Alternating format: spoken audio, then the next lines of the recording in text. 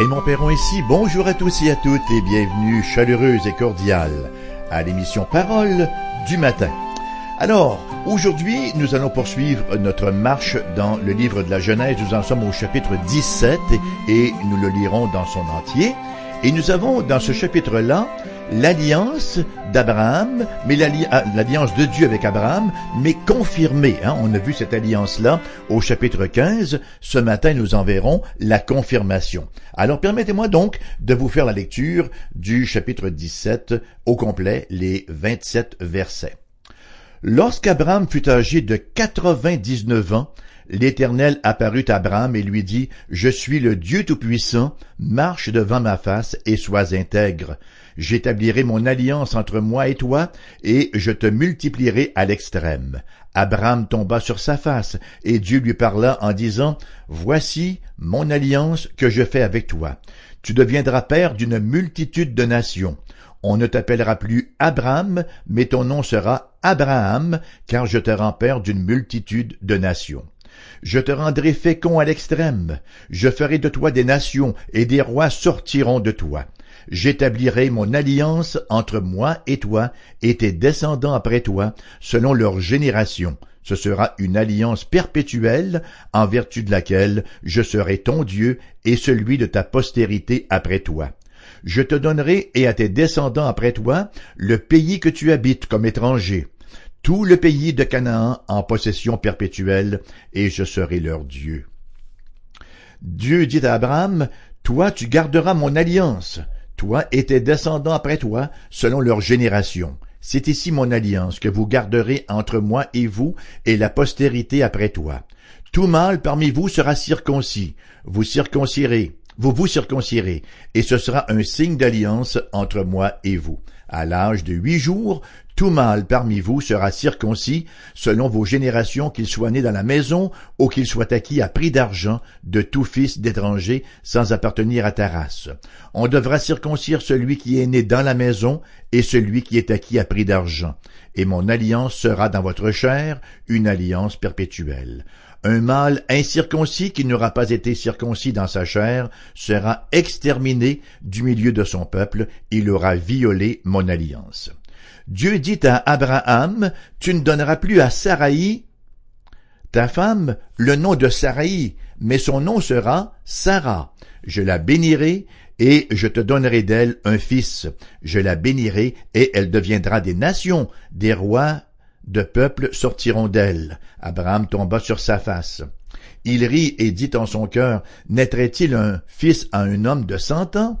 Et Sarah, âgée de 90 ans, enfanterait-elle? » Et Abraham dit à Dieu, « Ô qu'Ishmaël vive devant ta face. » Dieu dit, « Certainement, Sarah, ta femme, t'enfantera un fils, et tu l'appelleras du nom d'Isaac. J'établirai mon alliance avec lui comme une alliance perpétuelle pour sa postérité après lui. À l'égard d'Ishmaël, je t'ai exaucé. Voici, je le bénirai et je le rendrai fécond, et je le multiplierai à l'extrême. Il engendrera 12 princes, et je ferai de lui une grande nation. J'établirai mon alliance avec Isaac, que Sarah t'enfantera à cette époque-ci de l'année prochaine. » Lorsqu'il eut achevé de lui parler, Dieu s'éleva au-dessus d'Abraham. Abraham prit Ishmaël, son fils, tous ceux qui étaient nés dans sa maison, et tous ceux qu'il avait acquis à prix d'argent, tous les mâles parmi les gens de la maison d'Abraham, et il les circoncit ce même jour, selon l'ordre que Dieu lui avait donné. Abraham était âgé de 99 ans lorsqu'il fut circoncis. Ishmaël, son fils, était âgé de 13 ans lorsqu'il fut circoncis. Ce même jour, Abraham fut circoncis, ainsi qu'Ishmaël, son fils. Et tous les gens de sa maison, nés dans sa maison ou acquis à prix d'argent des étrangers, furent circoncis avec lui. Pardon. Nous avons déjà vu donc, au chapitre 15, le premier stade, la première étape de l'alliance de Dieu avec Abraham. Nous avons vu qu'il s'agissait d'une promesse de Dieu, une promesse unilatérale, une promesse inconditionnelle et une promesse irrévocable. Ici, au chapitre 17, nous ne sommes pas devant une autre alliance. C'est la même alliance. Il s'agit plutôt de l'élaboration, les implications de l'alliance que nous avons abordées au chapitre 15. Et nous voyons entre autres que l'alliance implique une participation personnelle, mais aussi une participation collective, et qu'elle est scellée par un signe extérieur qui témoigne qu'une grâce intérieure a été conférée, a été accordée, et qu'en bout de ligne, la justice imputée se traduit ou se manifeste par une vie consacrée. Au chapitre 15, nous avons assisté, si on peut dire, à une alliance privée. Ici, au chapitre 17, cette même alliance-là, elle est rendue publique. Il en va d'ailleurs ainsi de la nouvelle naissance, de la régénération, qui est une affaire privée, bien sûr, qui vient, c'est Dieu qui vient à nous, puis elle devient publique à la conversion, sa manifestation publique accompagnée de son signe, le baptême. Ce matin donc, dans ce chapitre 17, nous ferons un survol de la question de l'alliance en considérant premièrement son résultat, dans un deuxième temps son commandement et troisièmement son signe. Donc, le résultat, ou si vous voulez, les conséquences de l'alliance. Versets 1 à 5. Lorsqu'Abraham fut âgé de 99 ans, l'Éternel apparut à Abraham et lui dit, « Je suis le Dieu Tout-Puissant, marche devant ma face et sois intègre. J'établirai mon alliance entre moi et toi, et je te multiplierai à l'extrême. » Abraham tomba sur sa face, et Dieu lui parla en disant, « Voici mon alliance que je fais avec toi. Tu deviendras père d'une multitude de nations. On ne t'appellera plus Abraham, mais ton nom sera désormais Abraham, car je te rends père d'une multitude de nations. » Cette fois, Abraham n'argumente pas avec Dieu. Il se prosterne et il adore ce Dieu qui se présente à son serviteur comme le Dieu Tout-Puissant. C'est la première fois que nous rencontrons l'expression dans la Bible, Dieu Tout-Puissant qui traduit El Shaddai. Et il y a plusieurs éléments qui ressortent de ce verset-là. On voit d'abord que l'alliance change notre statut. Excusez-moi, quelque chose de très agaçant et d'irritant dans la gorge. On voit d'abord donc que l'alliance change notre statut. Ce n'est pas seulement qu'une cérémonie. C'est pas une cérémonie vide. Et non seulement change-t-elle notre statut, mais elle change encore notre vie. Et très certainement aussi notre personne. Lorsque Dieu sauve quelqu'un, il fait toute chose nouvelle. Il nous faut noter ici le caractère personnel de l'alliance. Le Seigneur dit, « J'établirai mon alliance entre moi et toi. » Dieu s'adresse personnellement à Abraham, qui, dans un même temps, devenait partie prenante, partie intégrante d'une grande communauté à venir. Il en va ainsi du croyant d'ailleurs au bénéfice de l'alliance de la grâce en Christ Jésus. Il reçoit un appel personnel, mais de facto, il est placé dans une collectivité qu'on appelle l'Église locale. Il y a beaucoup de gens qui se prétendent chrétiens, qui se revendiquent, n'est-ce pas, d'appartenir au Christ, qui se disent, oui, j'appartiens au Christ qui est la tête, mais ils refusent de prendre part à la vie même du corps. Pourtant, ça n'a pas été le cas de tout l'enseignement biblique et ça n'a pas été le cas certainement de l'apôtre Paul. Rappelons-nous ce qui se produit avec l'apôtre Paul sur la route de Damas lorsque Dieu le met KO, lorsque Dieu l'amène à lui, le convertit. Qu'est-ce qu'il lui dit? Paul lui dit, « Seigneur, que dois-je faire? » Et qu'est-ce que lui répond Jésus? « Va dans la ville, va dans la rue qu'on appelle la droite, et là tu vas trouver l'église, et ils vont te dire quoi faire. » Oui, c'est l'apôtre Paul même qui a écrit toutes ces épîtres. Ce grand apôtre des gentils, lui aussi, devait être redevable à l'Église locale, manifestation tangible de l'Église universelle. Abraham est maintenant un homme nouveau, tant et si bien qu'il devient Abraham. Abraham signifiait Père exalté, et ça ne faisait pas référence à Abraham, mais à Dieu. Cependant qu'ici, le mot Abraham, père d'une multitude, fait référence au patriarche. Et ce changement de nom-là implique un point tournant dans la vie d'Abraham. Il en va ainsi pour Saraï d'ailleurs. Saraï qui veut dire noble, distinguée, et elle va devenir Sarah, princesse. Dans un deuxième temps, on voit le caractère spirituel de l'alliance. Au verset 7, Il nous y rapportait les paroles de Dieu. J'établirai mon alliance entre moi et toi, et tes descendants après toi, selon leur génération. Ce sera une alliance perpétuelle, en vertu de laquelle je serai ton Dieu et celui de ta postérité après toi. Il s'agit donc d'une alliance perpétuelle avec Abraham. Abraham qui, rappelons-le ultimement, est le père de la foi. Et ses descendants, ce sont effectivement tous ceux qui croient. Et c'est ici qu'il nous faut encore nous rappeler la différence entre les deux descendances d'Abraham, la descendance physique et la descendance spirituelle. Au niveau des grandes promesses, n'est-ce pas, que nous retrouvons dans l'alliance de grâce en Jésus-Christ, s'adresse bien sûr à la descendance spirituelle d'Abraham, comme nous le dit Galates, chapitre 3, versets 6, 7. Comme Abraham crut à Dieu et que cela lui fut imputé à justice, reconnaissez donc que ce sont ceux qui ont la foi qui sont fils d'Abraham. L'héritage territorial de l'Israël physique n'était que la préfiguration de l'héritage céleste des croyants. Au verset 8, nous lisons plus avant, « Je te donnerai, et à tes descendants après toi, le pays que tu habites comme étranger, tout le pays de Canaan, en possession perpétuelle, et je serai leur Dieu. » Dieu donne donc à Abraham une nouvelle possession territoriale. Abraham qui était errant, qui était devenu apatride finalement depuis qu'il avait quitté Ur en Chaldée, Abraham le déraciné, et bien voilà qu'il reçoit une citoyenneté. En résumé, on pourrait ainsi répertorier les résultats de cette alliance de la promesse dans la perspective de l'alliance de grâce en Jésus-Christ. Il y a d'abord la nouvelle personnalité, ou si vous préférez, la nouvelle personne.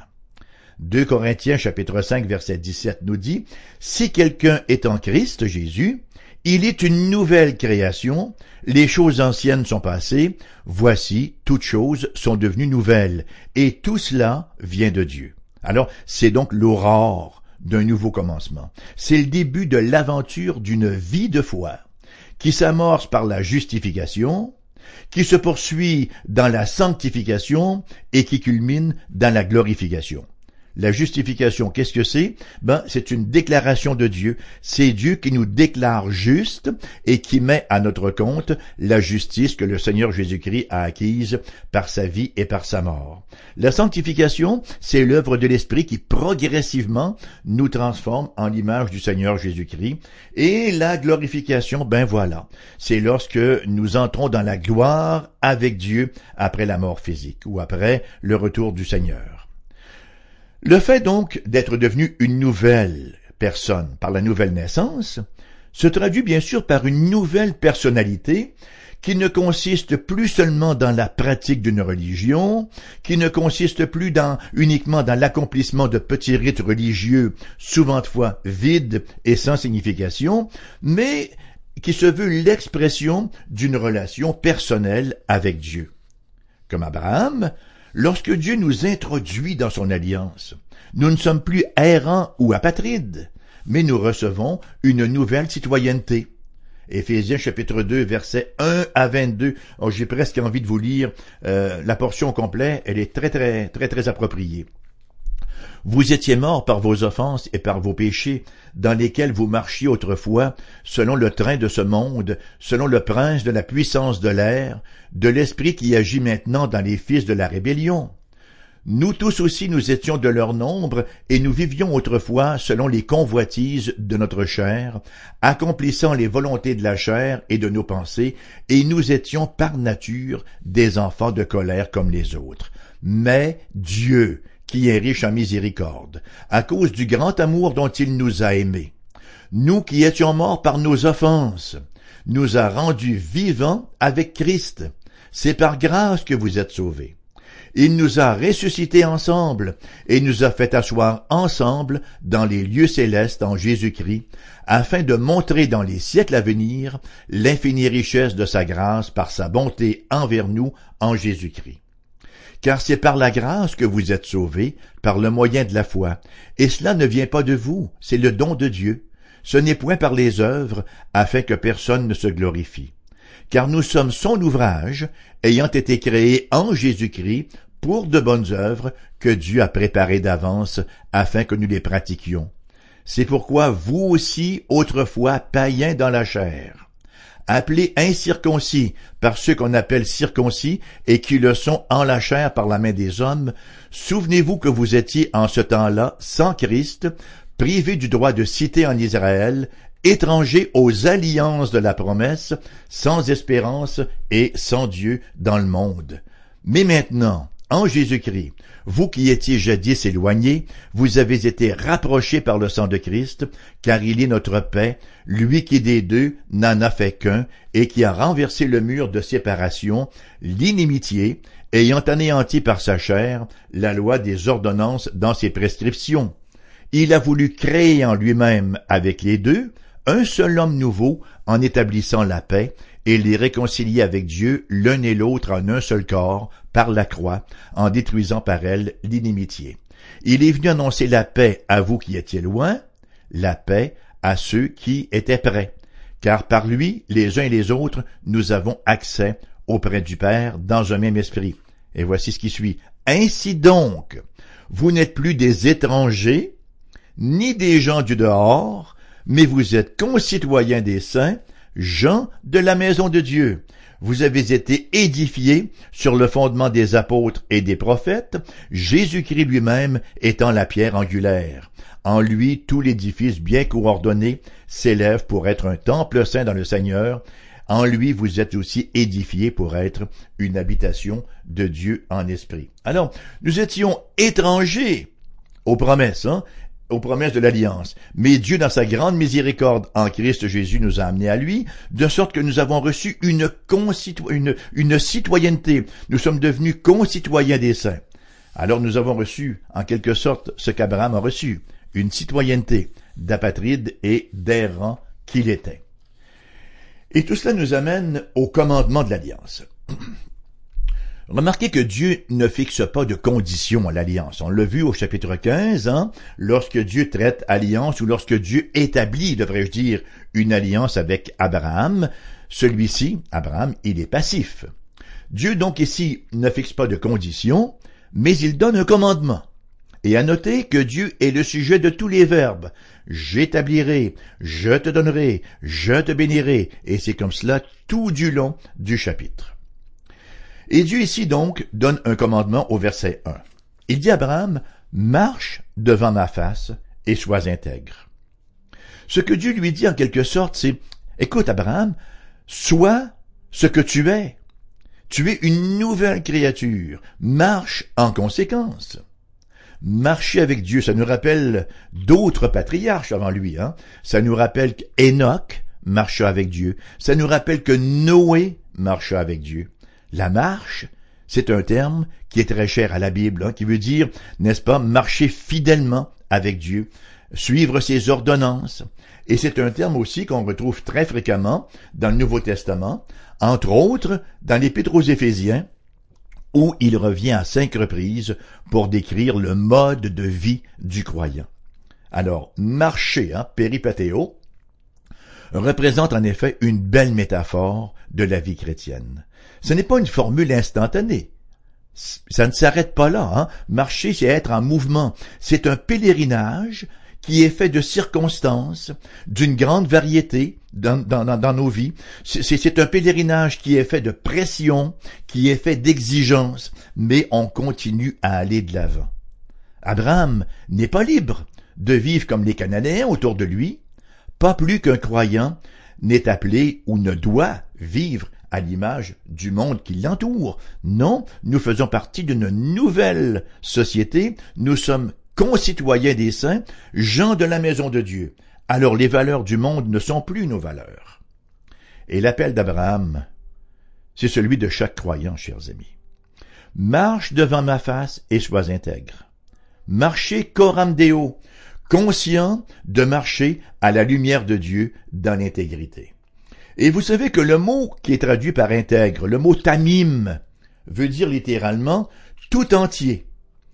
Jacques, chapitre 1, versets 2 à 4, Jacques, le demi-frère de Jésus, dans son épître, chapitre 1, versets 2 à 4, nous écrit « Mes frères, regardez comme un sujet de joie complète les diverses épreuves auxquelles vous pouvez être exposés, sachant que l'épreuve de votre foi produit la patience, mais il faut que la patience accomplisse parfaitement son œuvre afin que vous soyez parfaits et accomplis sans faillir en rien. L'évangile du salut par la foi, vous savez, ça ne rend aucunement la sainteté de vie facultative. On ne peut pas dire j'ai été justifié, je renonce à la sainteté. Il y avait cette bizarre d'expression qu'on entendait il y a quelques années. J'ai accepté Jésus comme sauveur, mais je ne l'ai pas accepté comme Seigneur. C'est une impossibilité absolue. Parce que lorsque Dieu sauve quelqu'un, il ne fait pas que le justifier, il le sanctifie aussi. Jésus vient tout ensemble avec tout ce qu'il est. Il vient comme Seigneur, il vient comme sauveur, il vient comme sanctificateur. Donc, la vie de sainteté n'est pas facultative. La régénération, la réception de l'Esprit de Dieu. En fait, la résurrection spirituelle, c'est une réalité active, alors que la conscience développe le goût de la justice. On reçoit le désir de plaire à Dieu. Lorsqu'on est de nouveau, c'est ce qui se produit, somme toute. Subitement, nous nous retrouvons dans une situation où on ressent intérieurement un désir pour Dieu, un désir de se soumettre à ses commandements. On ne peut pas, bien sûr, le faire parfaitement, parce qu'on est encore pécheur, mais progressivement, petit à petit, l'Esprit de Dieu nous transforme et nous rend conformes en l'image du Seigneur Jésus-Christ. C'est la raison pour laquelle on dit dans 1 Jean, chapitre 4, verset 19, « Pour nous, nous l'aimons. » Pourquoi? Parce qu'il nous a aimés le premier. Puisqu'il nous a aimés le premier, nous ne pouvons que l'aimer en retour, et l'amour, c'est un principe d'action. Donc, le commandement de l'alliance, la manifestation de la présence de l'alliance, de la réalité de cette expérience-là, c'est marcher dans l'intégrité. Maintenant, dernier point, le signe de l'alliance. On a vu que la grâce de Dieu est inconditionnelle. Le signe extérieur de cette grâce-là dans l'Ancien Testament, c'était la circoncision, qui était pratiquée sur tous les descendants physiques d'Abraham, sur les héritiers de Canaan. Et voilà le signe de l'Ancienne Alliance. Dans la Nouvelle Alliance, nous avons les signes du baptême et de la Sainte Seine.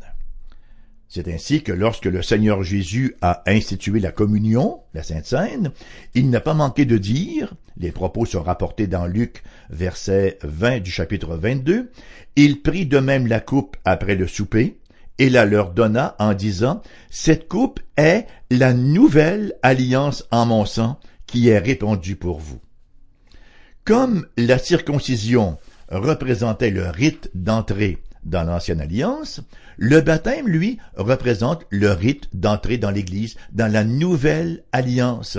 Il est le rite qui signifie l'entrée dans le corps du Christ. Et le symbole est triple, le symbole du baptême. Que nous dit le baptême? Que veut dire le baptême? Il parle du fait que nous sommes passés de la mort à la vie, que nous sommes passés de la mort à nous-mêmes et que nous sommes maintenant vivants pour Christ. Il nous parle d'une résurrection, donc, en nouveauté de vie. Nous sommes morts au passé, morts à nous-mêmes, premièrement. Deuxièmement, nous sommes ressuscités en nouveauté de vie avec le Christ. Et troisièmement, il nous parle de notre identification au Christ, selon les termes de Romains 6, 3 et 5. Devraient être baptisés ceux qui effectivement rencontrent ces critères-là.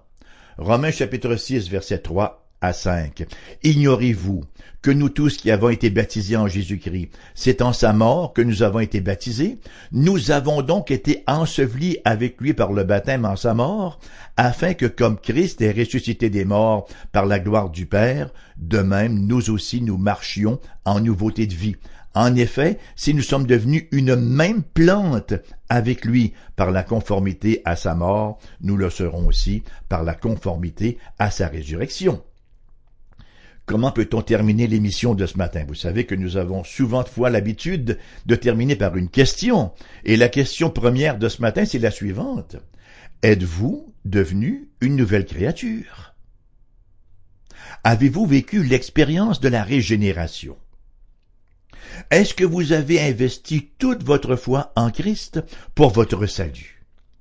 Vous savez, nous ne pouvons pas être dans une espèce de no man's land, de terrain neutre. Nous ne pouvons qu'être soit sous la loi ou soit sous la grâce.